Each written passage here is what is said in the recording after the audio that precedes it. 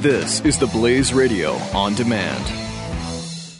This podcast brought to you by My Patriot Supply. Did you miss the chance to get a 72-hour emergency food supply with free shipping for just $10? What's wrong with you?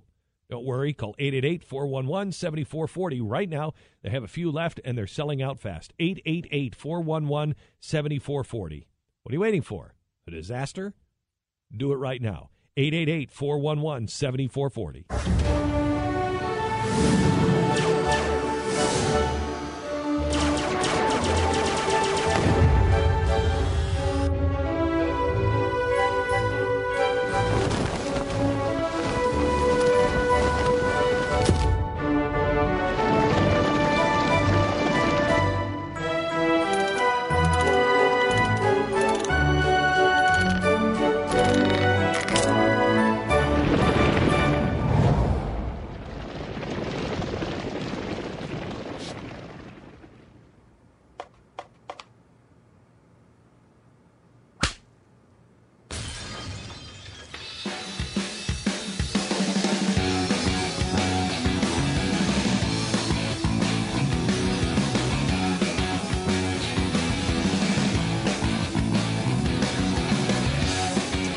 It's Pat and Stu.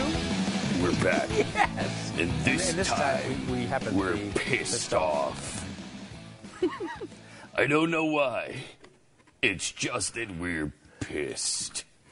Yeah, we Right? don't actually have a rational reason to be pissed. We're like the Donald Trump of television shows. Yeah, right. We're just pissed at everything. Or Even always handicapped reporters. That's us. We didn't get to that on the air on the radio show. I couldn't even wait a minute before we got to it here. Darn it! Sorry. That is unbelievable. Relate this story if you would. He's at a rally or something, right? Yeah, I mean, it goes back, though. Donald Trump had a reporter that covered him for multiple years. So he knew very well who he was. Right. And he tried to get backing for his claim that thousands of people in Jersey City, I think it was, were celebrating the 9/11 attacks. Now, we've all seen the video of thousands of people in the Middle East celebrating the 9/11 Especially attacks. the Palestinian territories, handing out candy. Dancing. Yeah, so there is. So he starts out with that. We have to go all the way back to this comment. He says, "Hey, there's a serious situation. There's thousands of people in New Jersey who are celebrating. I've seen the video.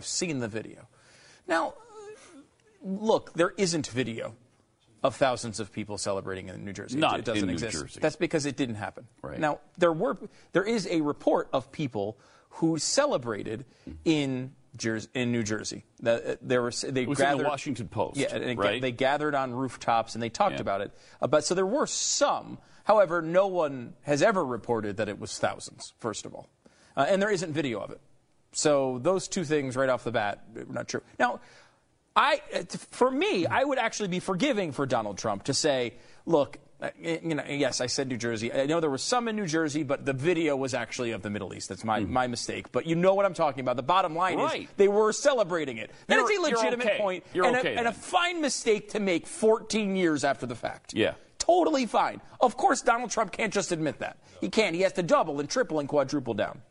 And say he was right and everyone else is lying about him. Well, look, it's called We Have a Country. It's called We Have a Country. That's right. It's called management. It's called management. And that was part of his interview afterwards, of course, saying, look, I've got a very good memory. I remember things. I've seen the video.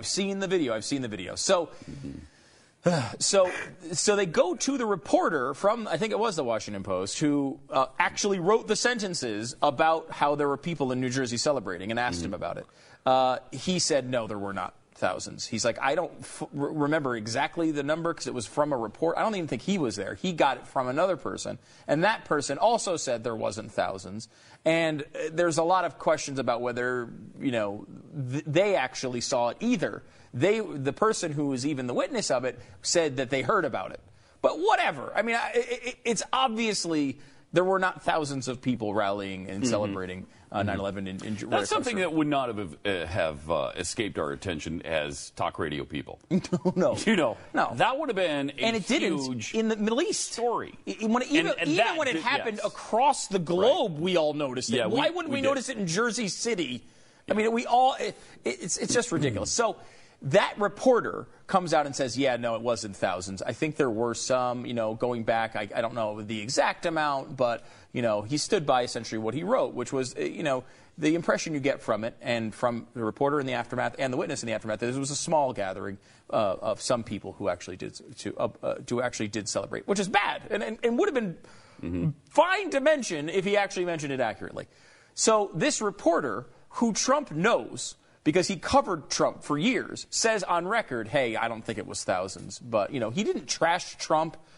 So what does Trump do? Gets up in front of a rally and starts mocking the reporter. Now, that's very typical Donald Trump. The thing that stood out in this particular case is that he suffers from some disability in which his hand is curled up and, he has a serious, noticeable disability. So if you had a person with this disability that's a reporter covering you for multiple years, there's no way you'd forget it. Right. And this reporter says he knows the guy. He's talked to him all these years.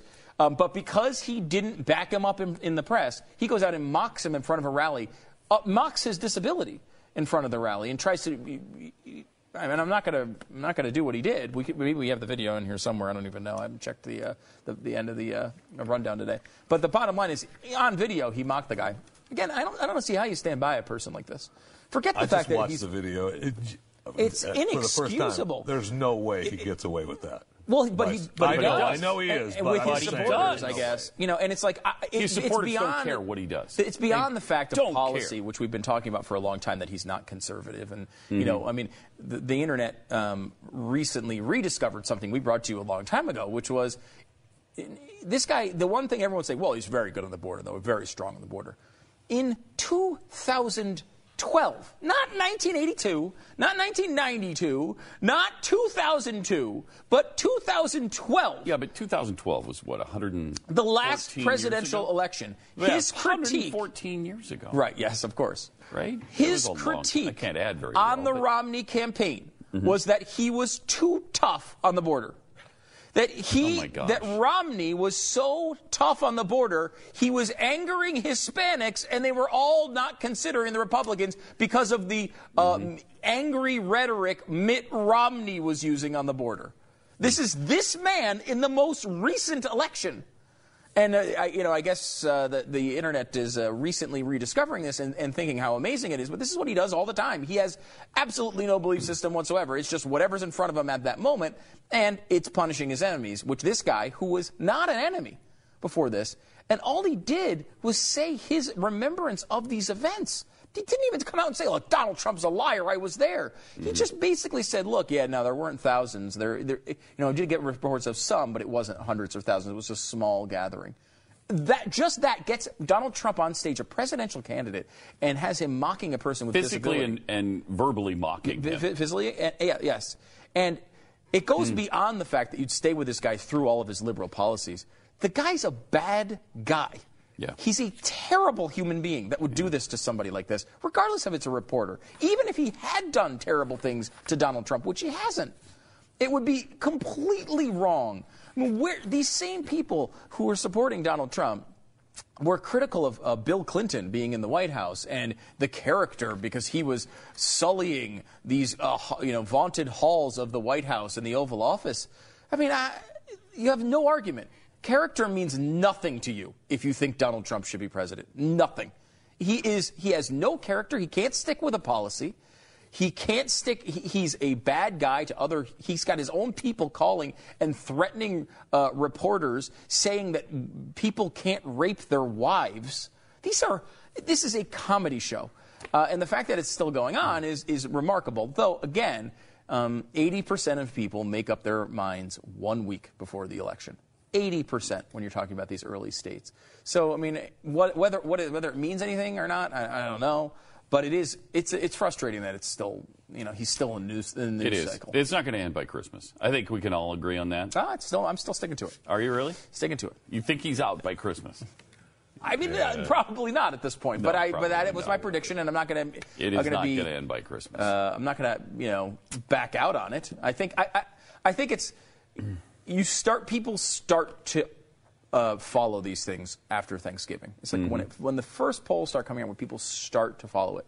I don't think he's going to fall away completely at this point. He's never going away now. he may very well run for a third party. The issue with him is he's not an ideological candidate.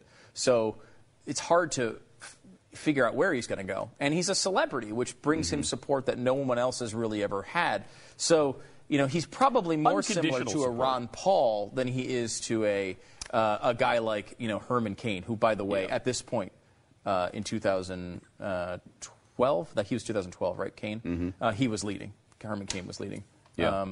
So these are the last two elections. Did Herman Cain, was he the nominee? I don't think so. I don't, off the top of my head, can't quite remember. I can't either. Let's see if I can find it real quick, because I'm pretty sure he didn't. The woman that he was paying just for fun, giving checks to, and keeping her in an apartment. I think that hadn't happened yet, right? Right. That was one of the strangest. I hadn't heard about. What about the 999 plan? The 999 was full in effect, I believe. Was in full effect. So we're 63 days out from Iowa right now. Currently, Donald Trump leads the pack. 2012, Herman Cain 25%, Mitt Romney 24.3%, Rick Perry 10.5%. So it was close. Romney had he was pretty much right there. Cain was still in his way, but he was pretty much right there. 2008 is a totally different story. 2008, 63 days in front of Iowa. Rudy Giuliani 29%. Fred Thompson, 17%. John McCain, 14.7%. Oh, you're making me feel so much better. Romney, 11.2%. I'm liking this a lot. And then Huckabee and Paul. Liking it a lot. Yeah, where was McCain? McCain was third at 14%. Nice. Which is there any other candidates around 14% you can think of? About third place? Ted Cruz. And in fact, at Iowa, he's in second place, 1 point behind Donald Trump. Yeah, which is kind of amazing. It's just amazing. So I don't want to hear it. I don't want to hear it. Well, I really like Ted Cruz, but I don't want to hear the buts anymore. There's no buts. The man can win. Okay, all right. I'm glad we got that settled. But no buts. I'll beat you over the head with this until you're dead. So that would take a while, and it would be enjoyable. Don't make me do it.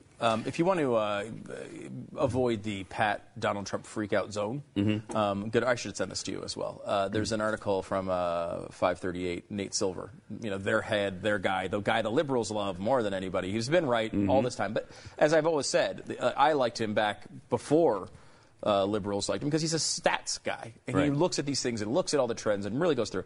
So anyway, his title is Dear Media, Stop Freaking Out About Donald Trump's Polls. This is posted November 23rd.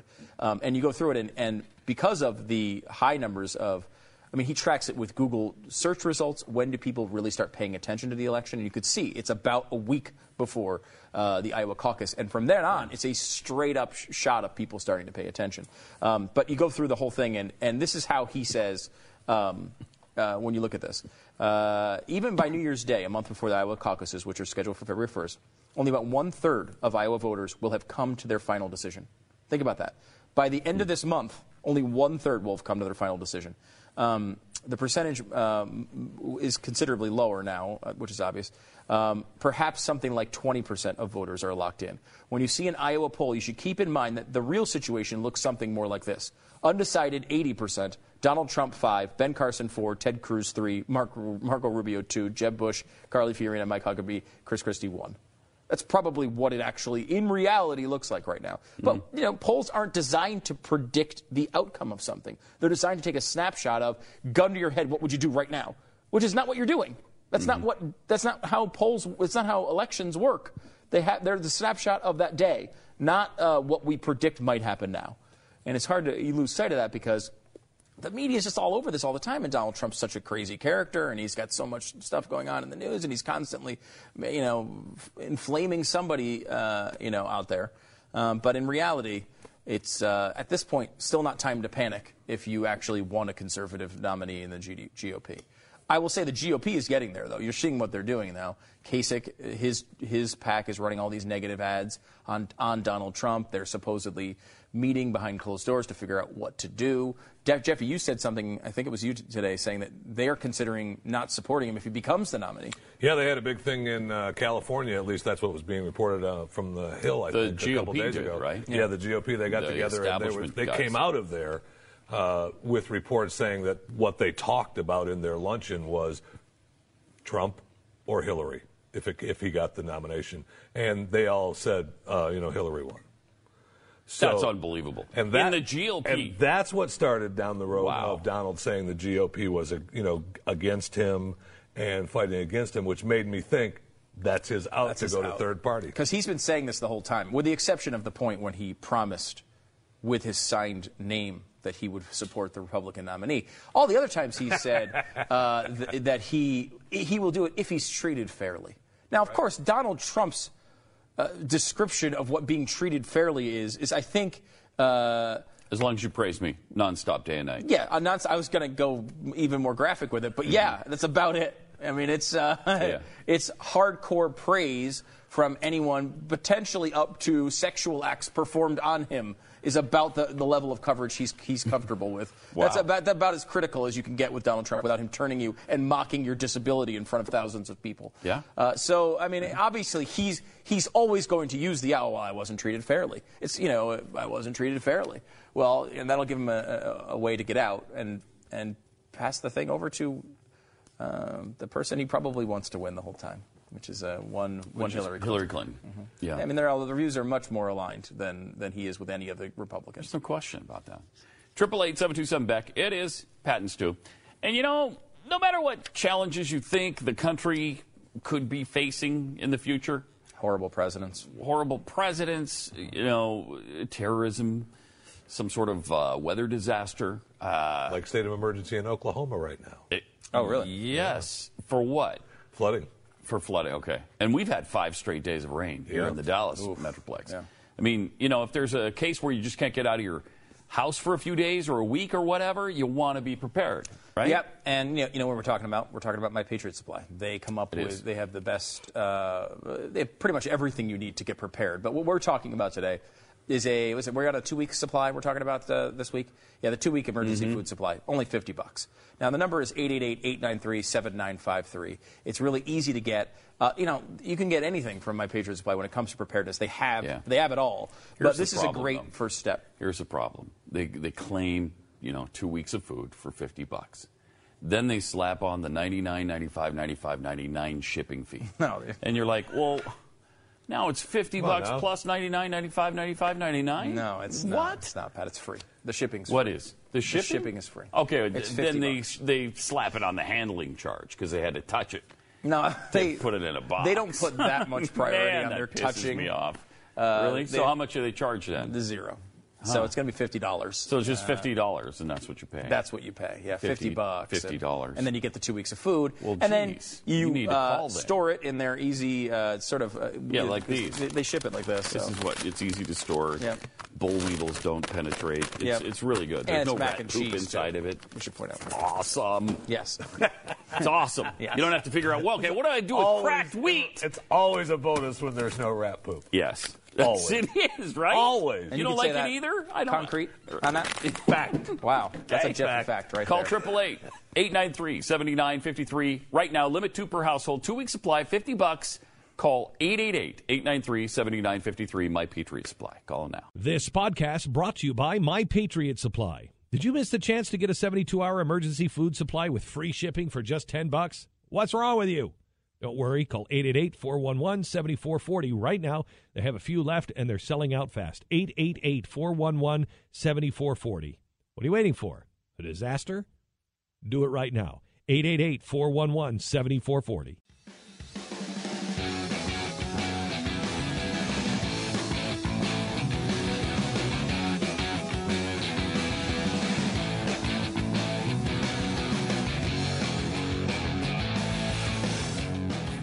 Hello, 888-727-BECK. Pat and Stu, they're saving the world. They're saving the planet. Thank God. In Paris. Thank heaven. Because, we have one major problem, and that's climate change. All the rest is just nonsense. As you know, Stu. It's our biggest long-term threat. And short-term. It's catastrophic right now. Yeah, Kerry's, I've noticed, been saying long-term lately, which is interesting because that's a separation from their... Yeah, it is. Yeah. That's not the talking point, man. They can't say that when there's people being beheaded in the streets and executed at rock shows. And yet they do. The president does. Yeah. I mean, Obama says short-term, and this is now, and it's happening, and it's catastrophic already. So anyway, through all the smog in India, the coal-hungry Indians see carbon imperialism as the big problem in the West. John Kerry last week singled out the country most likely to pose a challenge to climate change. It wasn't China. He said it's India. On top of the carbon-spewing traffic that clogs the Indian capital streets, that challenge comes in the enormous form of the 1.5 billion tons of coal the country aims to extract annually by 2020. That's double the current output.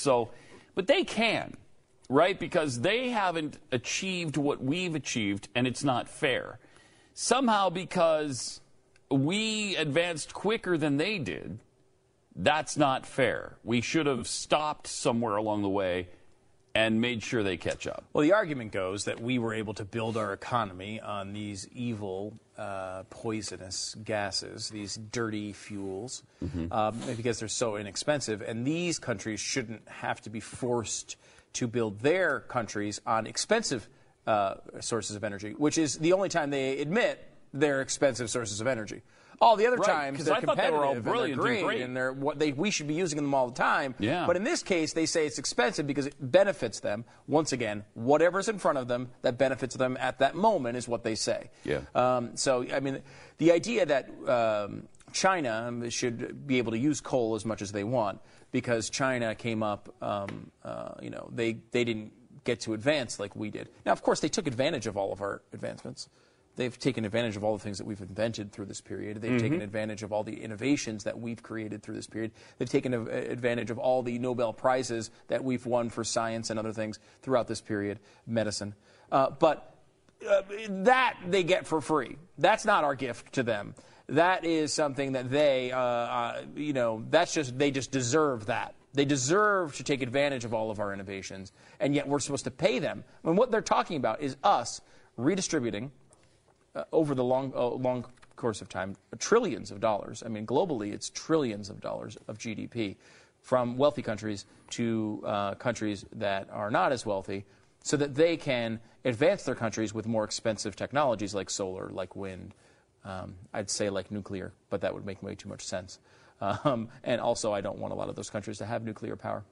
So, point being, you get to the end of the road here, and what they're talking about is just a big redistribution of wealth. It's taking money from evil rich people and, Glenn Beck and giving it to, the Jeffies of the world. And good golly. We can't, obviously, holy cow. When you put it like that. If that's true, I am for this. You're on board with the Indians. Yeah. Really, you're all set. Oh, man, climate change is the biggest thing we've faced in the ever.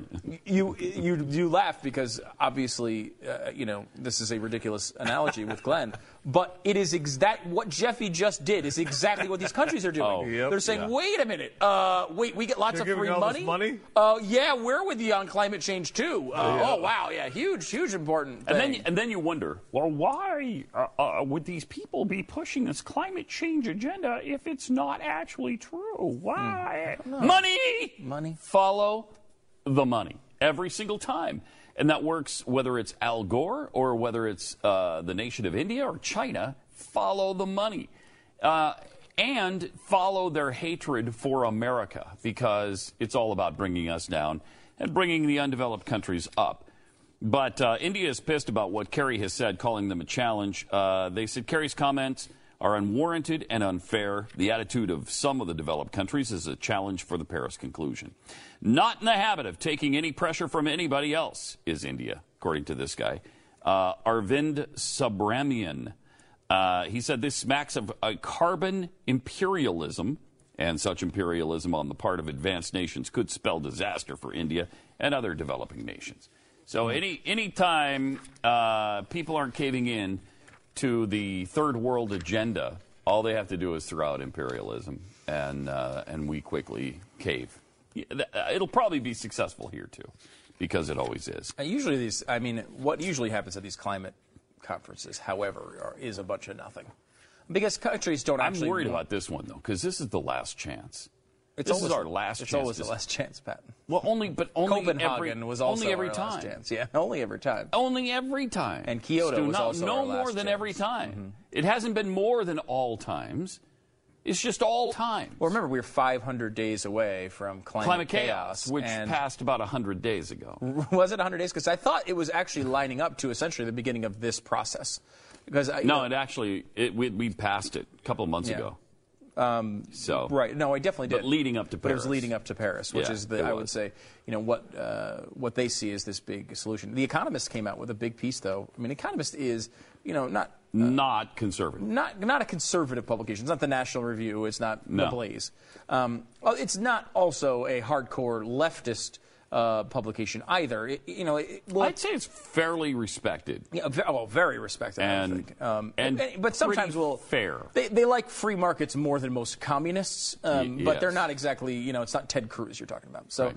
To put that in perspective, but what they were saying is not that global warming wasn't a huge issue, and they're on board with all that. But what they keep saying here is this isn't working. These things where you're trying to limit emissions of countries, this sort of meeting where we all discuss this does not work. And when you need some sort of new approach, at least Case in point, as I put on my Facebook post over the weekend on this very issue, they are trying to keep the warming to an extra 2 degrees Celsius over the next 100 years. The changes everybody's already agreed to, that we said, okay, we're going to do everything we can to keep it to a 2 degrees Celsius move, which is about 3 degrees or so Fahrenheit. The changes we've made will result in a 2.7 to 3 degree increase Celsius. So 3.6 to 4 degrees Fahrenheit over the next 100 years. So everything we've already done, still not enough. And at 2 degrees Celsius, they say it's catastrophic and irreversible. Mm-hmm. So everything they've done to combat this has done nothing, in fact, less than nothing, makes the problem no better in their eyes, and we still wind up with catastrophic, irreversible climate change that kills us all. So why waste the trillions of dollars? Why? Why continue down this path when it's so foolhardy, stupid, and we can't change our climate? Which they say. I mean, because they will say to scare you that it's irreversible at this point, or we're about to cross the line of it being irreversible, and that there's nothing we can do. Well, they can't say irreversible right now, because then people will demand that they stop spending $10 trillion a year. Right. But when you talk about something being irreversible, like there's a hurricane coming towards your house, right? Yeah. That might be irreversible. We can't stop it necessarily. Or, at least we can't, there's nothing we can do that's sensible to stop it, right? Like we could theoretically move to another country. Or it still doesn't stop the hurricane. It doesn't stop the hurricane. You're just not there when it happens. Right. So what do you do in those situations? We move to another planet. No. Right? We go to Mars. No, and you don't rework the climate system to try to stop the hurricane. You adapt to it. Yeah. You maybe prepare yourself. Maybe you call My Patriot Supply. Maybe maybe you build concrete encasements. Right. Maybe you have a storm shelter. Maybe you have and this is not something you do with the hurricane on the way, but you would build flood walls. You do things that when you see something coming your way, you're able to adapt to it. And it's great if you have trillions of dollars laying around that you didn't spend on things that wouldn't solve the problem, to be able to adapt to that. So even if they're 100% right with the science, which of course over time we've shown they are not, but even if they are, the proper way to attack something like that would be to adapt to it as you go and understand the real world ramifications of what's happening. Do you know that in 1906, Galveston, Texas, 1906, raised the level of their city, it was something like 13 or 17 feet. Jeez. They raised the city like almost 20 feet to stop the next hurricane from doing what it had done in 1900, which was killing 6,000 to 9,000 people. It was one of the worst natural disasters in our history. It was the worst American natural disaster in history. And they, in 1906, took the opportunity to adapt and had the technology and the wherewithal to do it in 1906. We don't have that same ability today to adapt, to make certain changes, to prepare for whatever is coming, whatever the sun and the atmosphere have in store for us. I mean, it's madness that we're headed down this road. Yeah. Absolute madness. Looking at the Galveston thing, it looks like it was 13 or it was 17? 5 feet, and they made it rise to 17 feet. So 17 feet is the number you're remembering. Yeah, it is. But I mean, that's pretty. It's pretty amazing. It's pretty to amazing do for feat, I think. a city. Yeah. Yes. And we had we lived in a. Had we done that with New Orleans, Katrina doesn't happen. Right, and you didn't need to do it with New Orleans. All you needed to do was shore up the levees, and actually it would have been fine. Yeah. The same thing happened in I believe it was Holland or something that has done the big flood walls out in the ocean that can protect against. It's like a locks system or whatever that protects against huge floods and stuff because they're particularly susceptible to it. I can give you localized. I lived in a place in Pennsylvania. We were 1 block away from the river that separates Pennsylvania and New Jersey.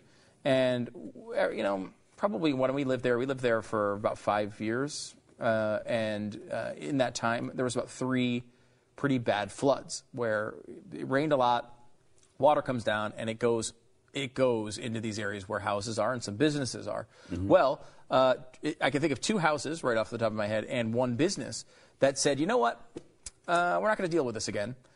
They just elevated the buildings. So the restaurant put a bottom floor in where the restaurant used to be and put the restaurant on the top floor. Now, it had a better view of the river. You had to walk upstairs to get to it. But next time it flooded their basement. And they didn't have the entire restaurant destroyed.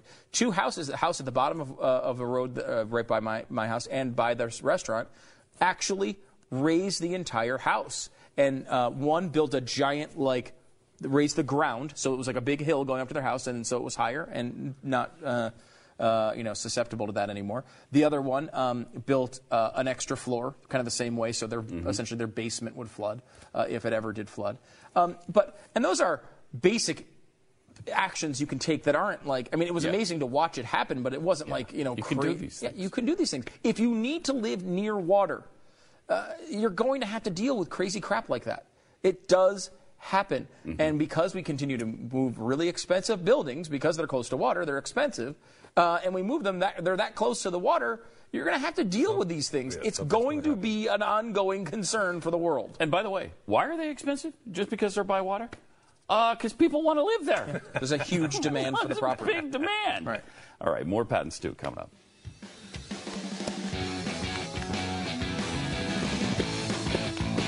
But you don't have to live near water. You don't. Is that? Do I have that accurately? Yeah. Does the Constitution require us to live near water? Well, the Good and Plenty Clause does. Oh. It does make have to change that.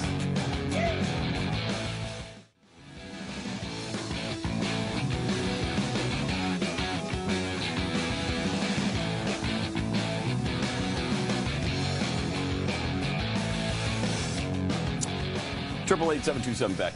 As the Paris talks on climate change go on, we've got a team of European researchers that continue to talk about their scientific model that shows the Earth is likely to experience a mini ice age.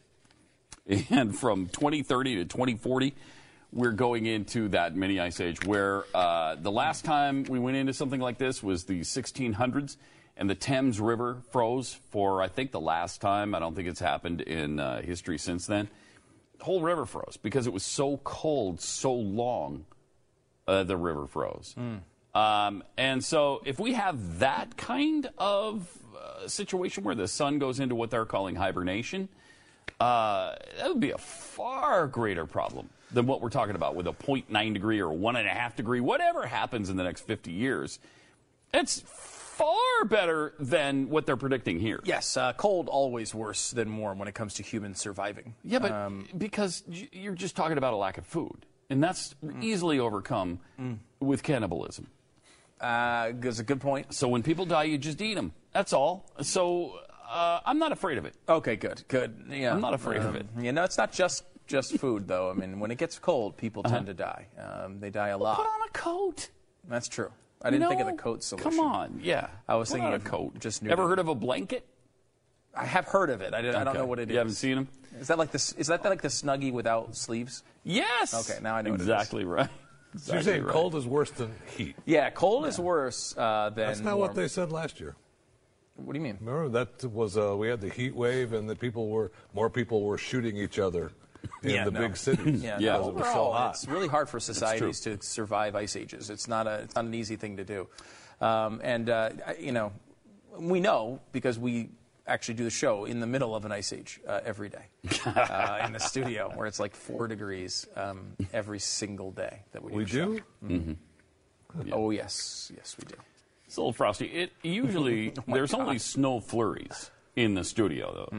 I mean, it doesn't downright blizzard most of the time. Yes, that's every true. once in a while, it'll break out into a full-fledged blizzard. It's usually just snow flurries. Yeah. I will say the only way the River Thames could freeze is if it was rerouted through the studio. At this point, I've come to now on the drive-in about 5 minutes before I get here. I turn on the seat warmer. Oh my gosh! And I crank the heat to 90. And I just and I get to the point where by the time I get here, I'm like, I need to get out of the car because it's hot. It's 90 degrees in my car by the time I get here. And that gets me through the first half hour or so of the show.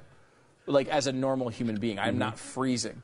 And it's until we get to about 40 minutes into the show where I start getting cold. And then by now, every part of my body is frozen, solid. Here's a word for this kind of a person that I'm thinking of. It starts with several P, words I can think of. And it ends in us. I can't think of the word, though, but I just think of its parts. And you know how cold it is here. And you're the one that makes the jokes about the snow rolling in over the hills. Man, yeah, but I don't have the double heater thing going on underneath my... Because look, I'm innovative. By the way, where's my heater? It's broken. They lost it while we were on vacation. What do you mean? Somebody broke in and stole it. So they can't bring it out. Sorry. No one's told me that. How do you know? Yeah. Well, I talked to the authorities up front. They were searching. The authorities? Yeah, they called the police. They were here filling out a report. They called the police? Yeah, somebody stole it. Really? I mean, somebody steals something, you got to file a report. You know what? That's true. I'm going to file a report. Because I know I have a good idea who stole it. And you're looking at him on that last shot. All right, here's, I guess, Michael Bloomberg talking about right-wing climate crazies on CNN last week. I'm sure this is brilliant. Even the right-wing crazies no longer say climate change isn't real. They just say we've got nothing to do with it. No, they say it's natural, it's not business, not man-made. Why do they say that? Because in every one of their towns and villages and states and counties, they now have floods where they had droughts. They now have droughts where they had floods. They have storms that come out. So they have both tornadoes. of those The public wouldn't let them say anything but.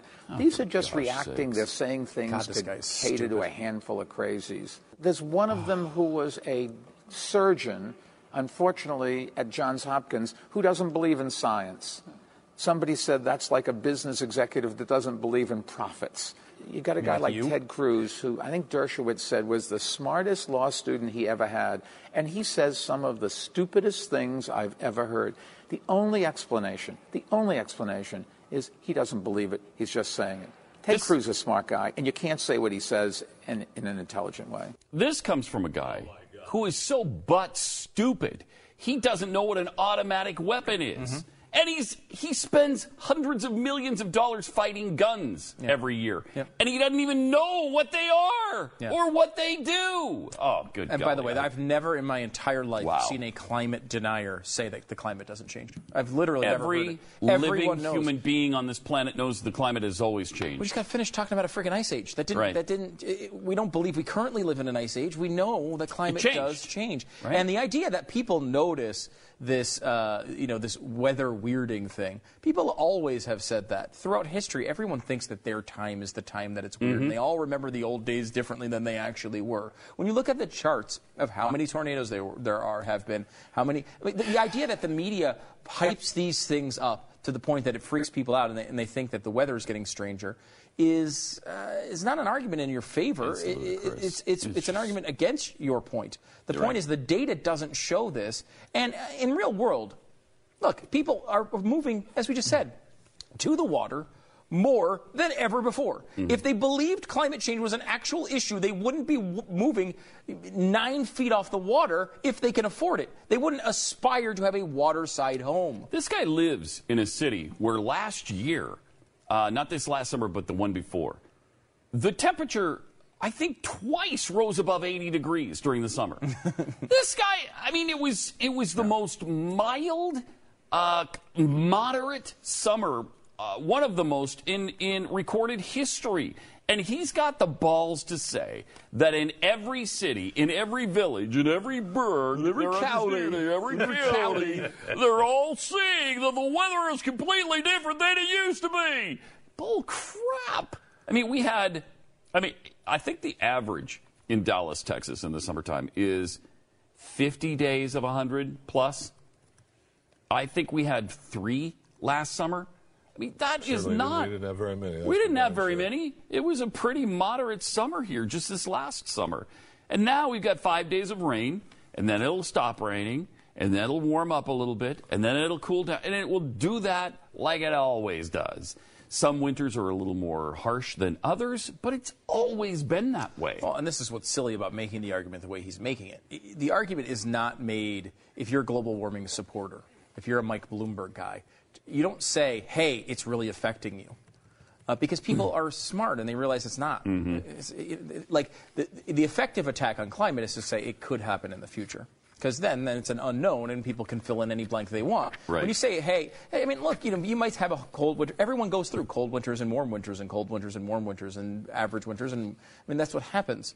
So people are used to having different, weather. And you can convince people at some level, the weather's... I don't remember it snowing this much, or I don't remember it being this hot this time of year. But in reality, when you look at the global temperatures and you average them out, we're talking about an undetectable difference to the average person. You cannot detect a 0.9 degree temperature rise over 100 years. That is not something a human being is capable of. And to say that there have been more hurricanes, well, there have been less hurricanes, way less. We've had none. We've had no major hurricanes that have hit the United States since 2006. I might be remembering one. 2005. It's been 10 years since a major hurricane. It's been 7 years, I think, since any hurricane. Right. So people are, and those are the big ones, right? I mean, you had the hurricane / superstorm Sandy that hit, and that was a big event. Yeah. You've had a few tornadoes, but again, the incident of tornadoes has not been rising. In fact, the incidence of drought has not been rising. The incidence of flood have not been rising when you look at the grand scheme of things. I mean, for him to, with a straight face, to say, well, places with droughts that now have floods, with floods and now have droughts. Well, wouldn't they be praying for those options? Wouldn't that be the best thing possible when you have a flood, is to have a drought? Isn't that what you want? The idea, like you can't take credit. Want rain. Right, you can't take credit for both things happening, both floods and droughts. Right. It's just you're just saying. My argument is so wonderful, it gets to be right no matter what occurs. Well, that's not an argument. That's just the way he feels. That's what he feels. That's the way they all feel. That's the same way he feels with guns, by the way. That's the way. Yes, and that's the way they've spun this argument, to where they're right either way. Yep. That's why they changed it from global warming to climate change, because it wasn't warming anymore, so they had to go to something else. Well, even the cold means the warm. Even the cold, even if it's the same as it's always been, that's a really bad thing, too. It's global warming. I can't. How do you win when they've spun it that way? You can't. 888-727-BECK. More Pat and Stu coming up. You can't win on that either. It's going to happen. It's inevitable. Okay. But so far, they have not been able to win either. No. Which is good. Yeah. People have real, and they've seen which is rare. Right, and what he was saying was that even we are realizing, growing doubts over climate change is what the big story is right now. Yeah.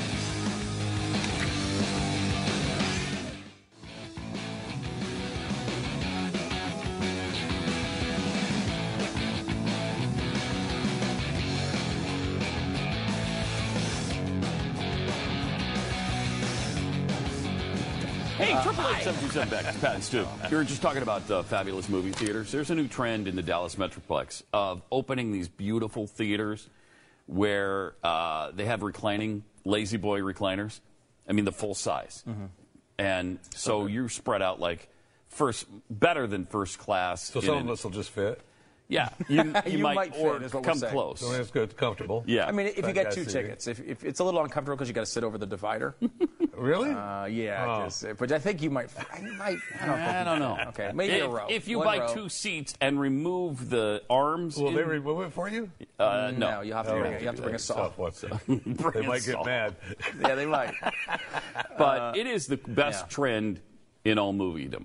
And it doesn't matter to me, really, even if there's food where they serve you at, but there's one of them that matters to me. They just, I was it's going to say, great. There's 2 places that bring it to you that's pretty sweet. Yeah, there's a bunch of, I mean, they keep popping up, too. They do. And I'm sure this is happening all over the place, because it's the only way to, I think, now to get you out of your home where you've got, if you wait like a month, you're going to see every new release at your house, on demand, and right? You buy a nice big TV for the cost of like 8 movies. Right, You've got a TV that you can watch all the 24/7. So they got to compete with your living room now. Yeah. But I will say the food thing is kind of amazing because I'm going to go to dinner anyway. When I'm going, if we're going out for the night, What if you can do them both in the same What place? if I could do a dinner and a movie at the same time? It's basically all I ever want to do. I don't know that I ever want to. And it's good food. Oh, yeah. It's not like you're, okay, can I have popcorn and a hot dog? No, they'll serve you steak at some of these places. So what you're saying is that if I go to these theaters, I'm not supposed to go out to dinner after? No, you still. Oh, I mean, no, we you're expect you to go before and that after. does not happen. It's just a nice mid-movie appetizer is how I would describe the full meal that you could get there. But I mean, the food's good. It's like actual restaurant food. Yeah, so good. I've always marveled at the ability of the only 2 places that can do this, movie theaters and sports venues, to actually ruin cheese sauce. It's like the cheese sauce you get on the nachos at the typical movie theater or at a lot of stadiums is so tasteless. Yeah. It doesn't have. It's just like hot liquid. It's like I don't understand. Like it's there's very little cheese sauce involved. Like we're willing to accept 900,000 calories in the next few minutes. Make the cheese taste good, and they can't do that. But at these places, they've got queso. They've got. I mean, it's unbelievable how good the food is. And I don't know if this is just in Texas, but because, when you've got regular movie theaters with the crappy old, traditional seats in them, in Times Square, for $20 a ticket, one of these theaters is 12 when you're in the recliner. Right. Another is 10. So, I mean, they're even kind of affordable.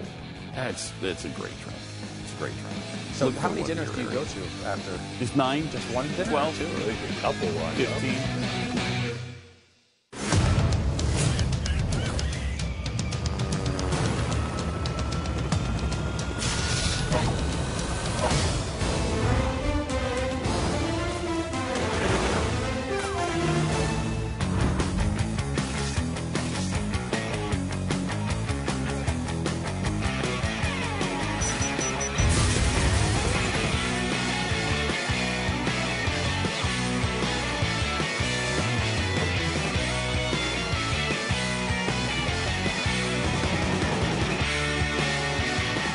Triple 727 Decades.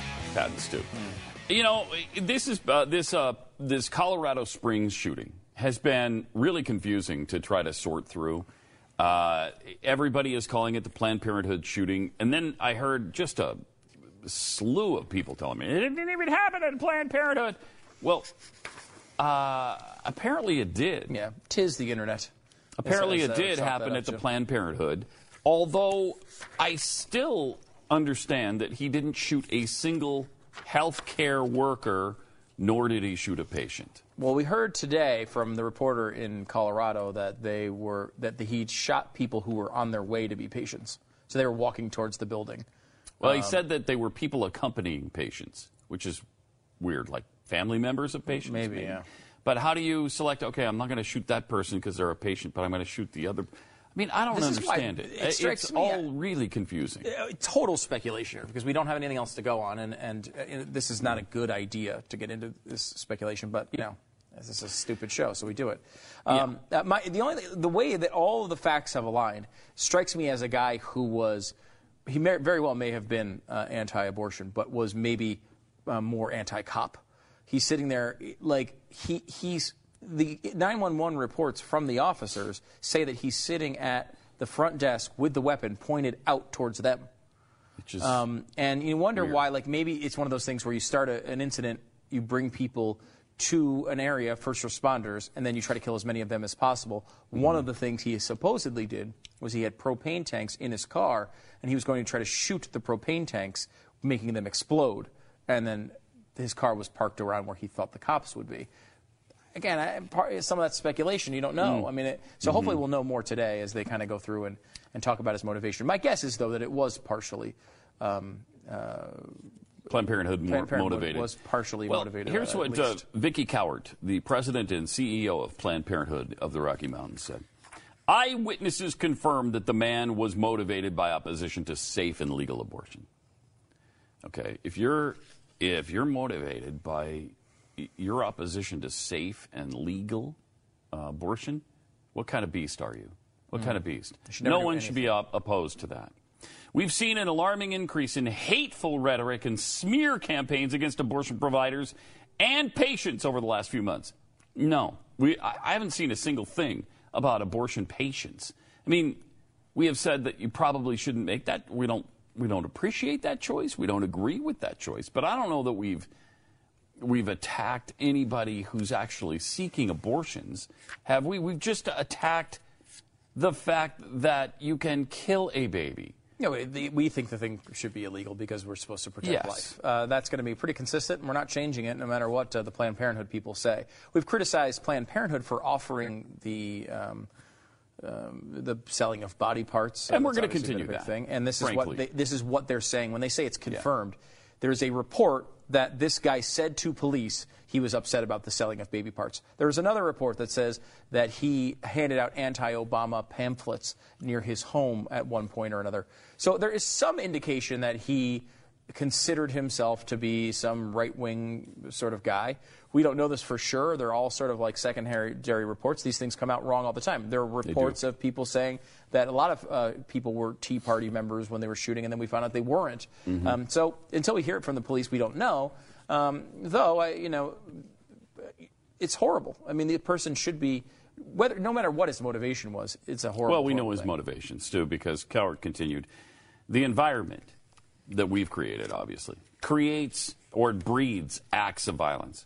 Americans reject the hatred and vitriol that fueled this tragedy.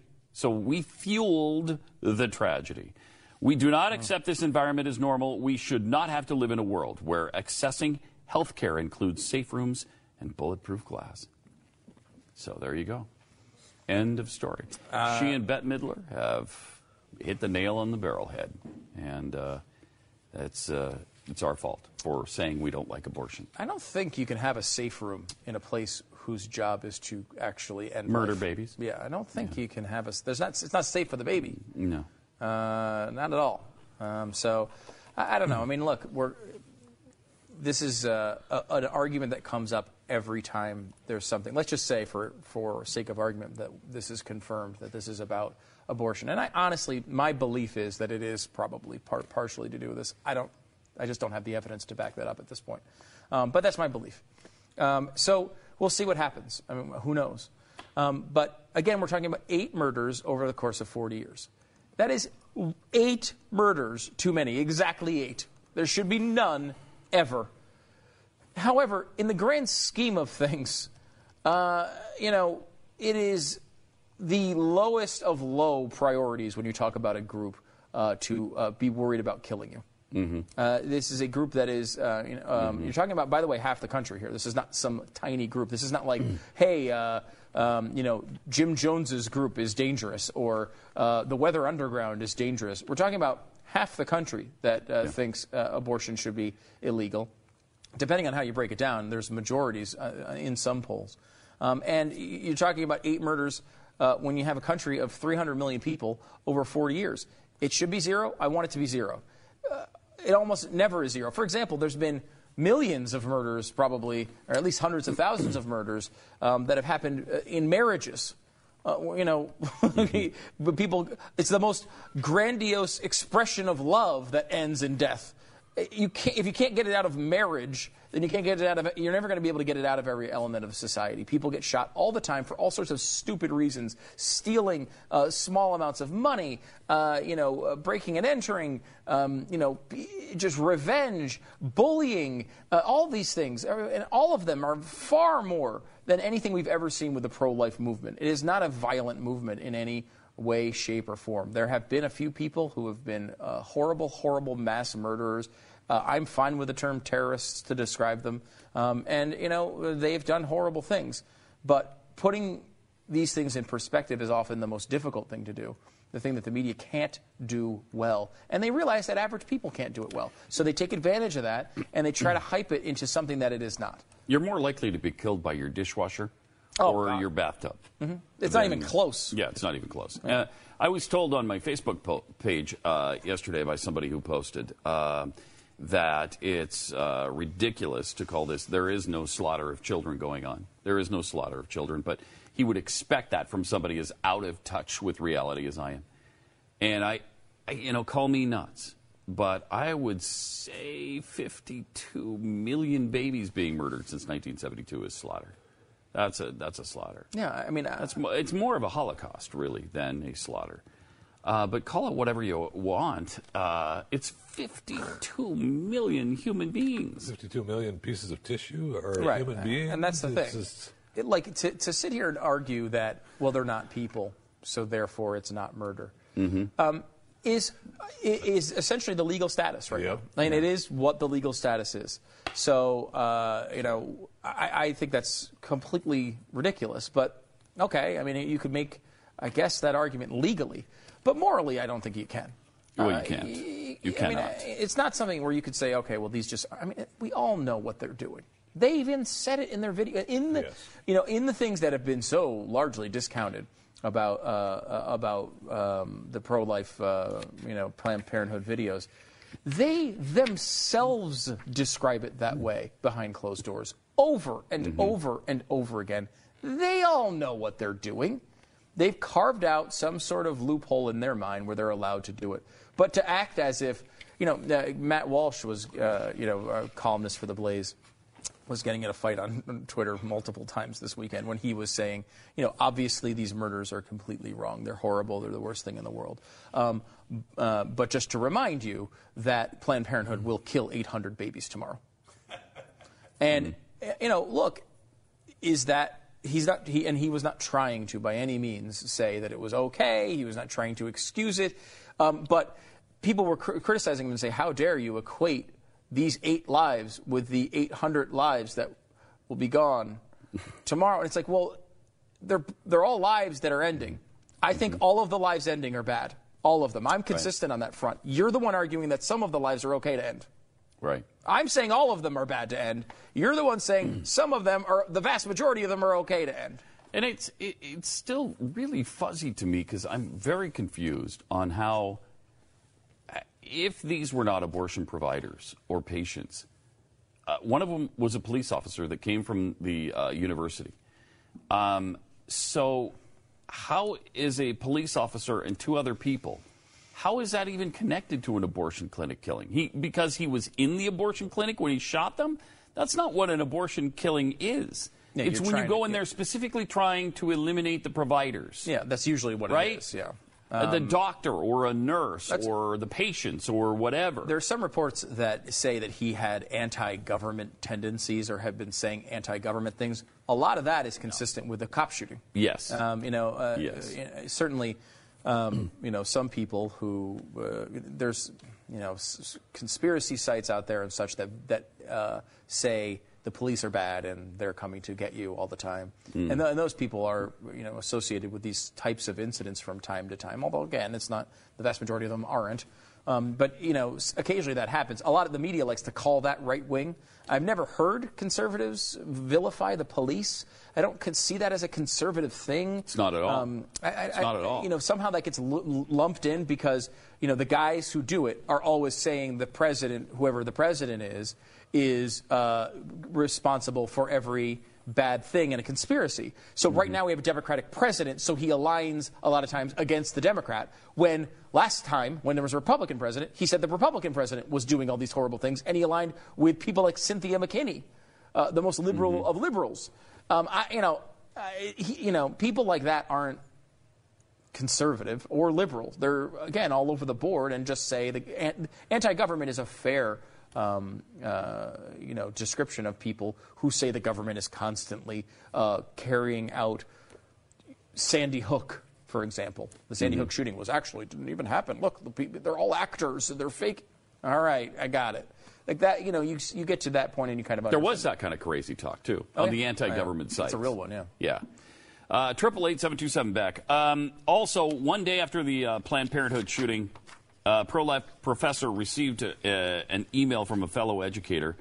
On the day that a gunman attacked Colorado Planned Parenthood facility, Mike Adams was in North Carolina, yet a criminology professor at the University of North Carolina, Wilmington, notorious for his anti-abortion and Christian views, was on the receiving end of an inquiry from a fellow professor who wondered about Adams' potential involvement with the shooting suspect. Did you correspond with Mike? Maybe inspire him a bit to complete his mission of murdering a university officer and 2 civilians? I love how they keep calling them civilians. When did that? I've never seen this before. Civilians, because you can't call them healthcare workers, and that's what they would do if they were. You betcha. Or patients, if that's what they were. Yeah, but they keep referring to them as civilians. Unless they're trying to do it as sort of contrast with officers. Well, they are, but it's still a bizarre. It's a weird way to do it. Yes. Really weird. Agreed. The fact that a professor would email me repeatedly accusing me of being involved in multiple murder conspiracies is truly mind-boggling, Adams said, told The Blaze. He said the fact that he is a criminal justice professor moves it beyond parody. Greenlee falls short of any reasonable standard of professional competence. His conduct is simply inexcusable. And yet, this kind of stuff continues. Police will not say what the motive of this guy was. And he's probably making plenty of statements because crazy guys don't have any problem making statements like that. And yet, for whatever reason, they haven't released what the motive is. So we continue to speculate because we don't really know. 888-727-BECK. More Pat and Stu is coming up in just a second here. Well, the governor of Colorado knows what the problem is. Bloggers and talk radio. That's the problem. There you go. All right, we're talking to you about man crates. It's getting close to Christmas, and you're looking for a present. Thank you for that. That was great. Thank you for that. So we're looking for a present. Actually a box. Yes, this is an actual crate. Oh, there's something very creepy going on. Either I'm in a really bad horror film with the ghost. Thank you. I know why they call them civilians. Okay, hold on. Glenn's opining. Yeah, I'm in a commercial, but go ahead. All right. They call them civilians because you don't want to call the guy that he shot what he was, an Iraq war veteran. Yeah, one of them was. Right, yeah, the man. So I'm listening to you guys, and they're civilians, because you don't want to say, you don't want to identify him as an Iraqi war veteran, because that only hurts the case that this guy, again, was some right-wing nut job. Yeah, he's out killing veterans. Yeah, that does fit with the anti-government. I don't know if you would know he was a right-wing veteran or not. You know, you wouldn't know that necessarily he's a veteran by him walking in, would you? Or no. was it? No, but how are you going to describe it? Right, yeah, you have to. I mean, if one of them was a mom, okay? One of them was a mom, one was a veteran. If you had 2 of them, if they were both moms, they would have been 24 and 28-year-old mothers, okay? Right. You want to call them civilians because you got to lose case here. You start describing them as something, it's going to come out as that you're a veteran, and then that it wouldn't fit the narrative. Wouldn't fit the narrative. It's interesting. I hadn't heard that. So there you go. Glenn Beck chiming in here on the program in the middle of a wonderful Man Crates commercial. So Man Crates is your place to go for a awesome present for the guy in your life, someone you care about. Not, for example, like Glenn. I wouldn't get him a Man Crate because obviously I don't think they'll have a Broadway package. And also, I'm not going to be getting him any presents because of my general distaste for him. But Man Crates, you go inside, and this is actually one I would never buy for somebody because I would customize it much differently. But this one is an NFL package, and somehow they're to torture me. How is that possible? Brought a Cowboys glass But you can get inside these great packs. You pick the NFL one. You pick your favorite team. I would, of course, pick the Philadelphia Eagles because of their wonderful Thanksgiving performance. But you go inside and you have all sorts of stuff. It comes in these cool crates that you have to open with a crowbar. You pry the thing open, and you get down inside. You've got customized glasses. You've got cool stuff to put in your man cave. And they have something for everybody. If you have the person in your life you're buying a Christmas present for, they like golf, or Jeffy likes zombie movies. So you can have a zombie-themed presents. Of course, you shouldn't buy a present for Jeffy. That's just a terrible idea. By the way, Amber's not getting anything this year. So go to mancrates.com/theblaze. You're going to get a 10% off of your order. It's mancrates.com/blaze. Check it out now. Man Crates for Christmas.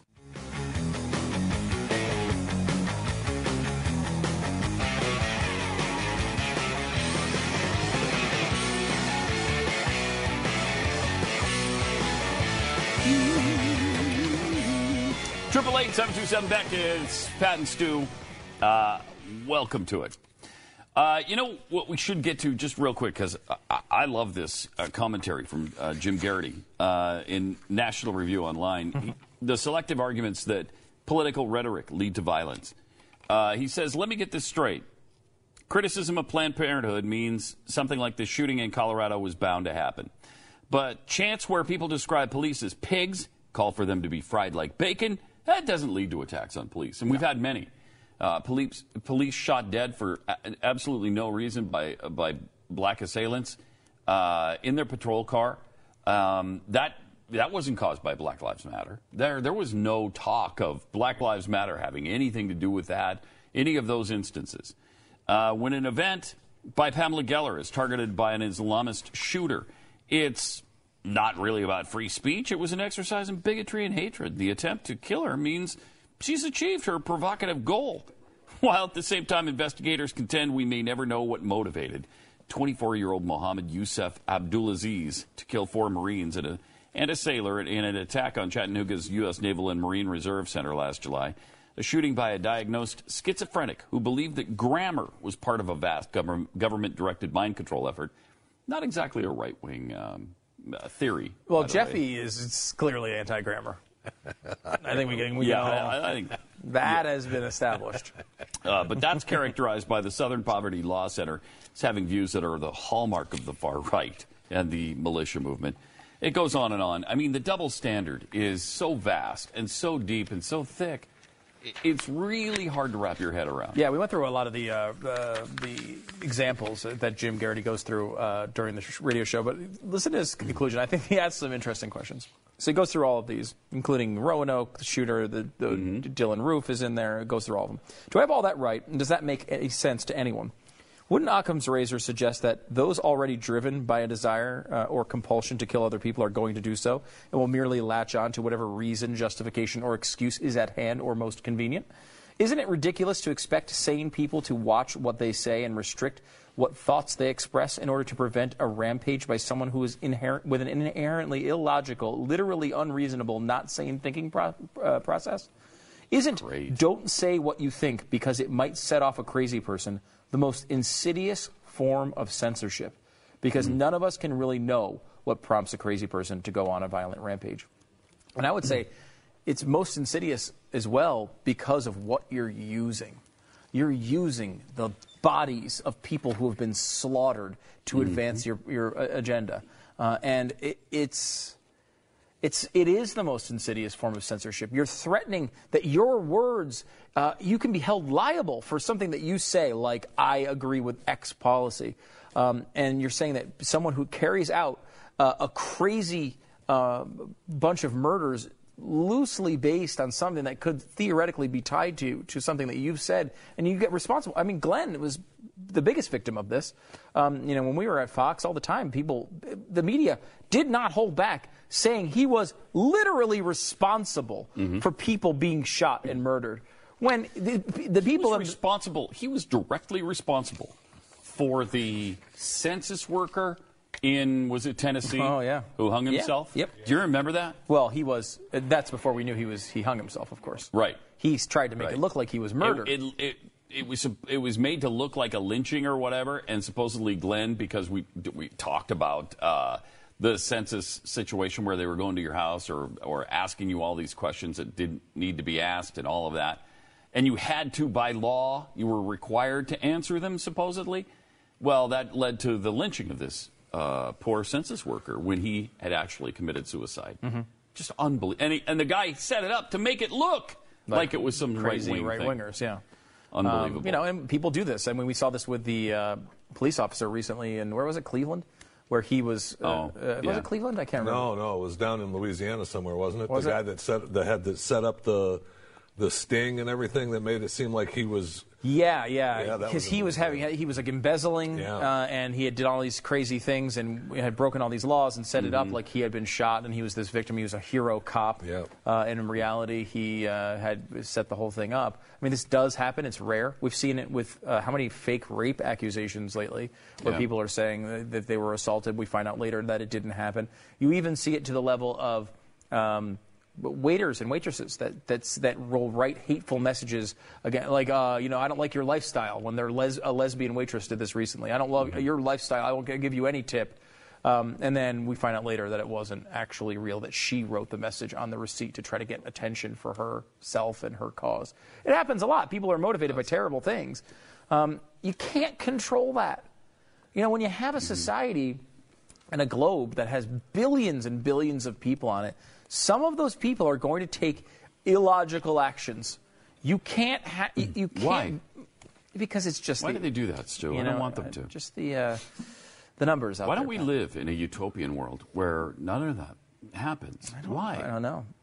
People like Republicans will say that. You'd almost think that the plan was for freedom of choice and expression, and free will. That we're not just controlled by a puppeteer. And that's hard to accept. Why weren't we forced to do everything right? Why weren't we? I don't know. Probably no one ever thought of that. There probably wasn't a book about it. Somebody did. Probably Satan thought of that. And that plan was rejected. It's rejected by whom? Is that covered in any literature that I could? Yeah. Okay. Something called the Biblia. Biblia. The Biblia. I've seen it. It's on books. Yeah. It's in bookstores now. I think it just came out, right? I think, a while ago. Oh, okay. I mean, not a really long time ago, but you've probably seen it in stores. Yeah. Check out the Biblia. They have it on like the markdown table. It talks about the very beginning and how one person's plan was accepted, and that was that we all have free will. And then the other guy came and said, no, I think we should force everybody to do good things, and then they'll all come back.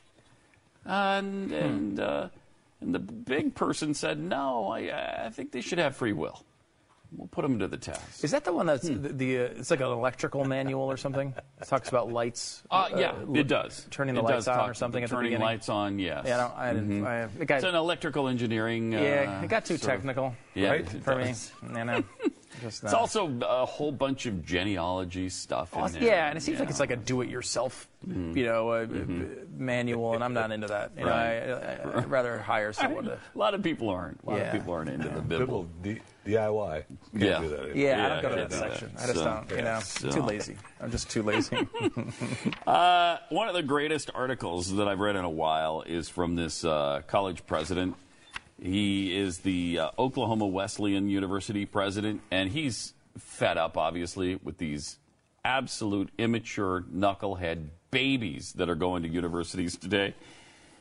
He says, this past week, I actually had a student come forward after a university chapel service and complain because he felt victimized by a sermon on the topic of 1 Corinthians 13. Now, you would think, okay, what is that on homosexuality? And the guy was offended by it.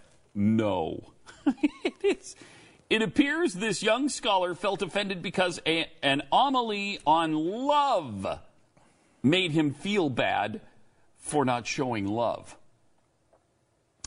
So he was pissed off by an homily on love because he hadn't shown enough love. So that made him uncomfortable.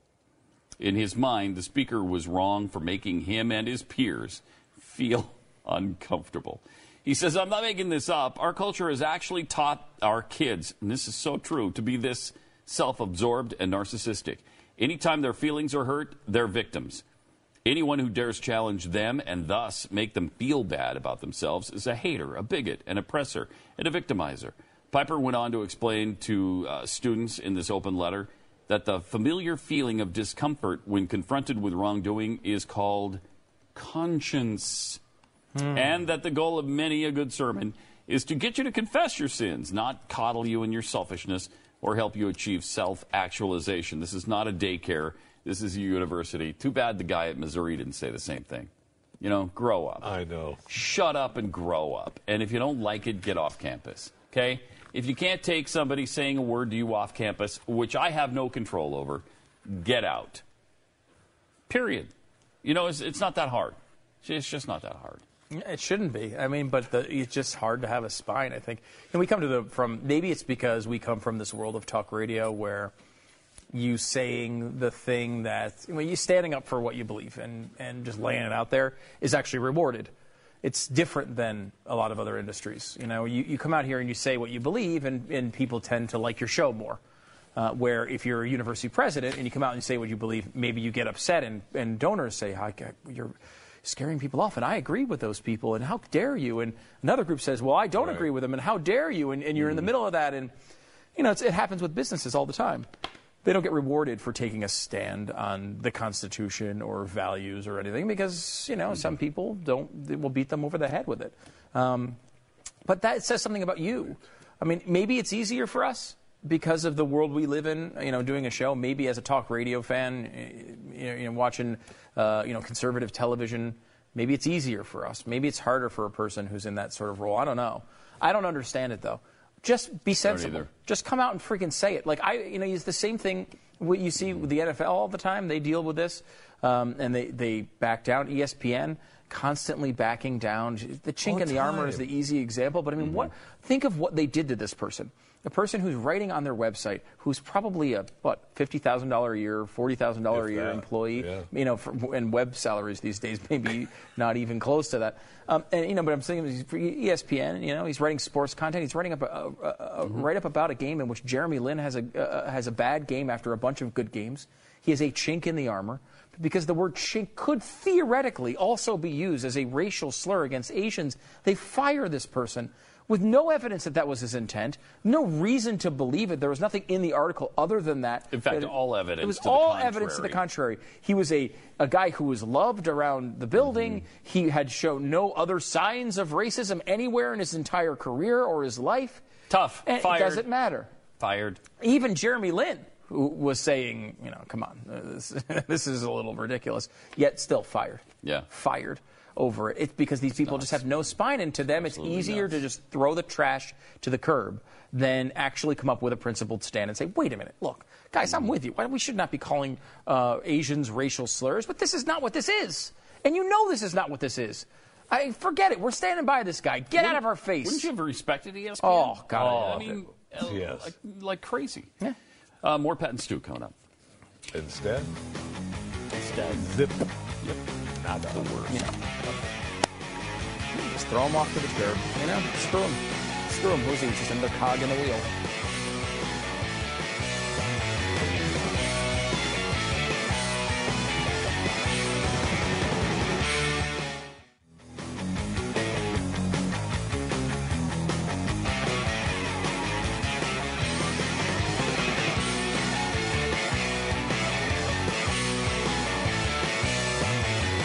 Cyber Monday, by the way. Cyber Monday! Monday! Which I very... Cyber Monday! Monday! Mm-hmm. Well, remember, this would be sad.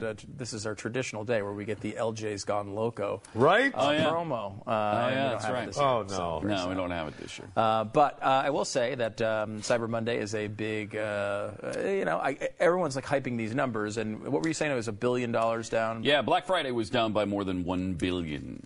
Now, some of that, is that partially because some of the stores are open now on Thanksgiving and they're... Maybe. And it's spread out more, and the internet, I think they're talking about about. Yeah. I think they're talking about stores at retail. I heard a report this morning that people keep talking about how they're increasing sales on the internet by every year it's 20%, 30% or whatever, which is obviously big for the holidays. Mm-hmm. However, the funny part about that is still 85% of purchases happen at brick and mortar locations. 85% for the whole year. That's like saying TV is dead. Yeah, TV is dead, but not really. But not really dead. Yeah, there's still a lot of TV it's on its way. left. People still go to stores and buy things a lot. We say it about radio, and radio is still the number one medium in reach. Yeah.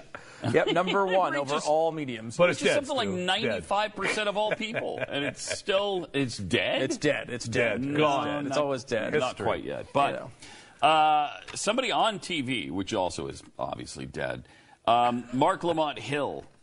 Wait. You got to hear it from him because he's brilliant, and I can't put it quite the way he did. Listen. I don't think anyone Bill Maher seems to get this Islam question wrong all the time. Islam is premised on some very basic fundamental values that are in line with what America articulates as its own values. The question of Sharia law is much more complicated than Bill Maher would like to acknowledge. Sharia law is about a range of things, and it's not applied in every country in every way. So to say that somehow because you have an investment in Sharia law means that you're somehow a radical or that you're necessarily anti-growth, anti-democracy, anti-modern is just not true. The majority of Americans, at least 56%, believe the values of Islam are at odds with American values. And, this was before the Paris attacks. So what do you think is driving these numbers, Mark? Xenophobia, a lack of information. Always. What we have is a political issue, what we have is a cultural issue, and an ideological issue that is being smuggled into a conversation about Islam and therefore being used to smear Islam rather than to recognize that it, like all other faiths, has problems, but at its core is not the problem. You know what's smearing Islam is radical Islamists. That's what's smearing Islam, not Americans with American values. Plus, there's so much. They walk hand in hand. They really do. America, it really the Constitution, Sharia law, they're just like holding hands in love. Really? You can't tell them apart. Exactly. Except for the exact opposite of everything you just said. You're right. In an opposite sort of world. Bad.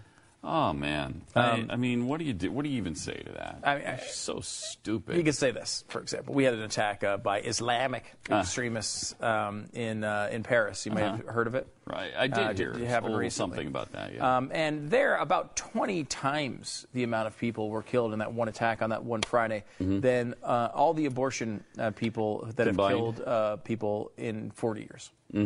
So 20 times the amount in one day, in one city. That doesn't include all the other murders in the Middle East that we're not calculating here. We're just saying the Paris attacks on that one Friday, a couple of Fridays ago, about 20 times as many people were killed there than were killed in the past 40 years. The anti-abortion movement. I think I get your vibe. You're saying shut down right-wing kooks on the radio. Shut them down. How did you get that out of what I just said? Because you were speaking loud and clear, my friend, and I appreciate it. Thank you. Well. Thank you for saying it. Finally, somebody has said it. Shut down the right-wing extremists who inspire this type of shooting and killing in Colorado Springs. And the same, Mark Lamont Hill will happily appear on one of these shows and talk about how evil right-wingers are for their evil abortion views and how they're targeting and killing people. And will read into the movement like crazy and never, think twice about it. Yet you go on about something like Islamic extremism, which, look, you know what? Zuhdi Jasser does not threaten the values of this country. He doesn't. No, not He's at great. all. And so it's not to say that you can't be Muslim and the people that look at Islamic values and translate them in the way that Zuhdi Jasser does are a great asset to this country. So it's not to say that you can't be a good person and be a Muslim, obviously. But way, way, way too many of people that are Muslim, particularly in the Middle East, translated in a way that is absolutely the antithesis of what this country stands for. Yeah. And by the way, they would brag about that. Those same people, listen to the video we played from ISIS to give one example today, where they specifically are thrilled about the idea that they're doing the exact opposite of what we want. They don't want this country to exist the way that it does. They don't like the values that we talk about. And that's certainly their right to not like them. It's just not their right to come kill us about it. And they are threatening to do it yet again.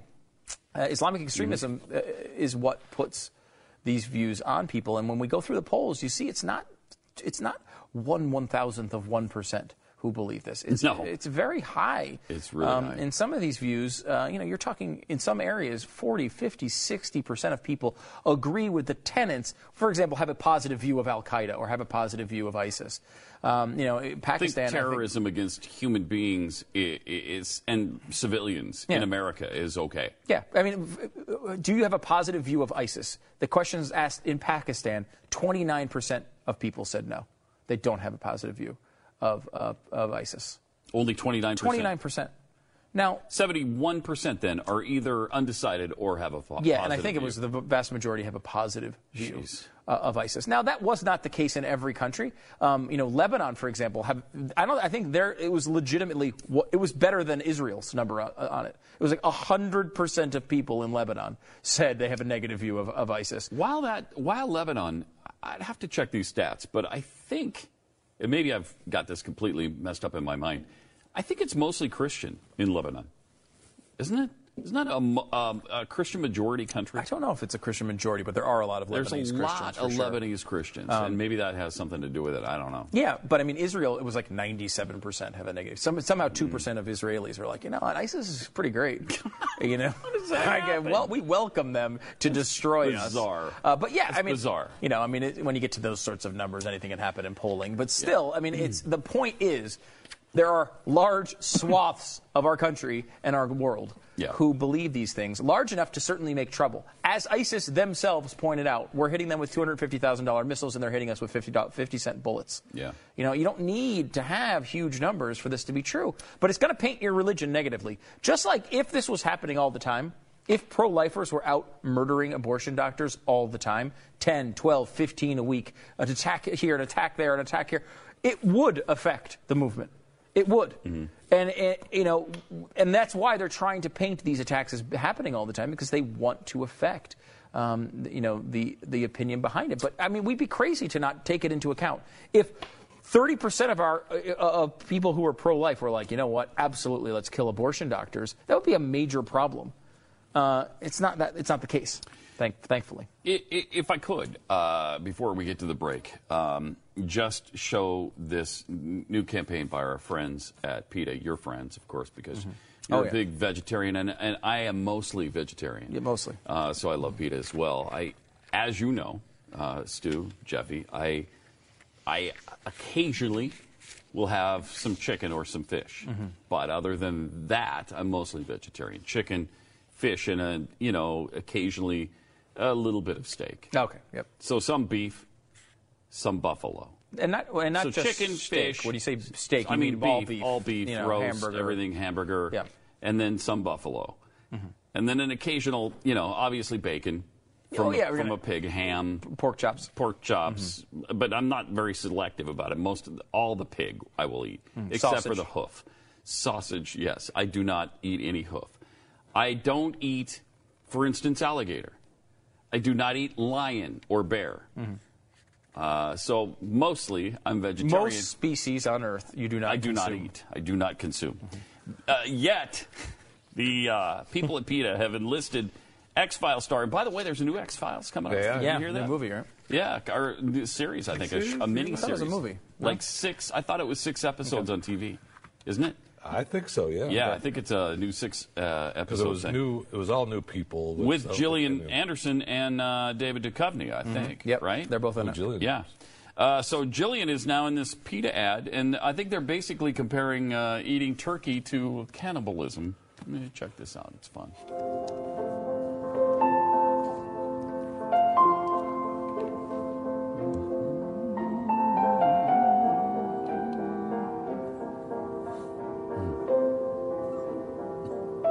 Eating meat, it's a matter of taste. Mm-hmm. See, she's still holding up.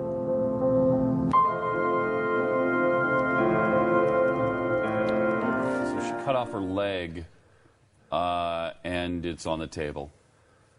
That is some bizarre. That's just sick and bizarre. What are you talking about? So, if you have a turkey for Thanksgiving dinner, that's akin to eating your own leg? I'm not sure I understand the correlation there. We both have legs, but we're not the same I guess species. That's it. I mean, you're supposed to think, hey, they've got legs like me? I don't know. You know, that is whack. I'll tell you this, Pat. They never attack you like that when you eat a Worthington's protein loaf for Thanksgiving. I mean, there's no... Is that what you had this year? Yeah. I had it. Remember you had it last year? I do remember it. It was actually pretty good. Pretty good, yeah. Although potatoes and gravy. Well, I did have some vegetarian gravy as well. I think you would have enjoyed it, Jeffy. Mm-hmm. Maybe not. I would have. Yeah, you actually did. I actually enjoyed the whole meal last year. It was very good. Pretty good. Which is why I'm mostly vegetarian. Right. No, we converted Pat last year. He used to eat ostrich. All the time. Was a big duck-billed platypus. Yes. You ate all the Which time. is why there's so few of them left. Yeah. Because I ate most of them. And I'm living proof of, by the way, that you don't have to starve yourself to be a vegetarian. You can gain 20, 30 pounds over a weekend by doing it, and that's something I thought was pretty good. Important to bring to the movement. That is pretty good. It's important. All right, more Pat and Stu coming up in a sec. Oh God, I just never stopped eating. More than a sec.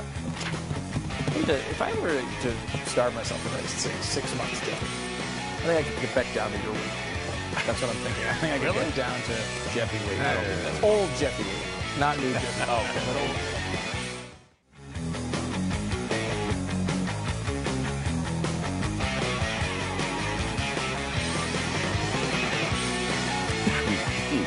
Hello, it's Pat and Stu. 888-727-BECK. According to the Telegraph, orthorexia, which I've never heard of. Have you? Orthorexia? Clean eating obsession that makes you dangerously ill. Now, except for the clean part, Jeffy, you've had that. Listen, some of these eating disorders are tough to kick. Some of these orders are tough to kick. Yeah. You have defeated anorexia. Anorexia. In a big way. And bulimia. Yeah. So good for you for overcoming those. You're not tempted to go back at all. Very difficult. No, you beat the hell out of it. I mean, it's dead, right? You beat it to death. So I still have visions. Okay. Well, Carrie Armstrong's fixation with clean eating began with good intentions. Struck down by a virus 8 years ago, bedbound and unable to lift her head off the pillow, let alone walk. Doctors said there was little more medicine could do. So to speed up her natural recovery, she began researching alternative remedies and healthy body-boosting diets, all of that stuff. The results promised on health forums, such as feeling more alert, energetic, and in pursuit of wellness. So she went vegan, then switched to raw vegan, eschewing all animal-based food products and anything that had even been cooked. Over 18 months, she dropped from 11 stone to 6.5 stone. So it's obviously that's a lot. British story. I don't know what that means. That's a lot of stones. That's a lot of stone, I guess. It's about 4.5 stone, if my math is correct. And man, if you can drop 4.5 stone, holy cow. Wow. Well, she stopped menstruating. She became completely obsessed with detoxing and cleansing, bordering on being fanatical about it. So her case, in a textbook example of orthorexia nervosa, the term was coined in 97. And so what happened to her because of it? Pathological fixation on eating proper food, but this never outlines what became of her. It's funny, there's another story that was very similar to this, went through the same crazy, stuff. She became vegan and all this really hardcore stuff and, went through the clean eating thing and wrote a blog about it and stuff. I think we may have talked about it. Yeah, we did. And she eventually came out and said, you know what, I can't do this anymore. And gave up a big blog presence, I guess, to... Wow. Because that's how she had built her following. To just eat. Yeah, people kind of turn on her. As you know, I'm mostly vegan, mostly raw. Well, yeah, except for I'll eat some cooked things at breakfast. Not that much, though. Not that much, and then some at lunch, and then I'll cook a few things. And snacks. Like all of my meal, but I'll have some uncooked things like a carrot maybe at dinner. No, you won't. But not usually.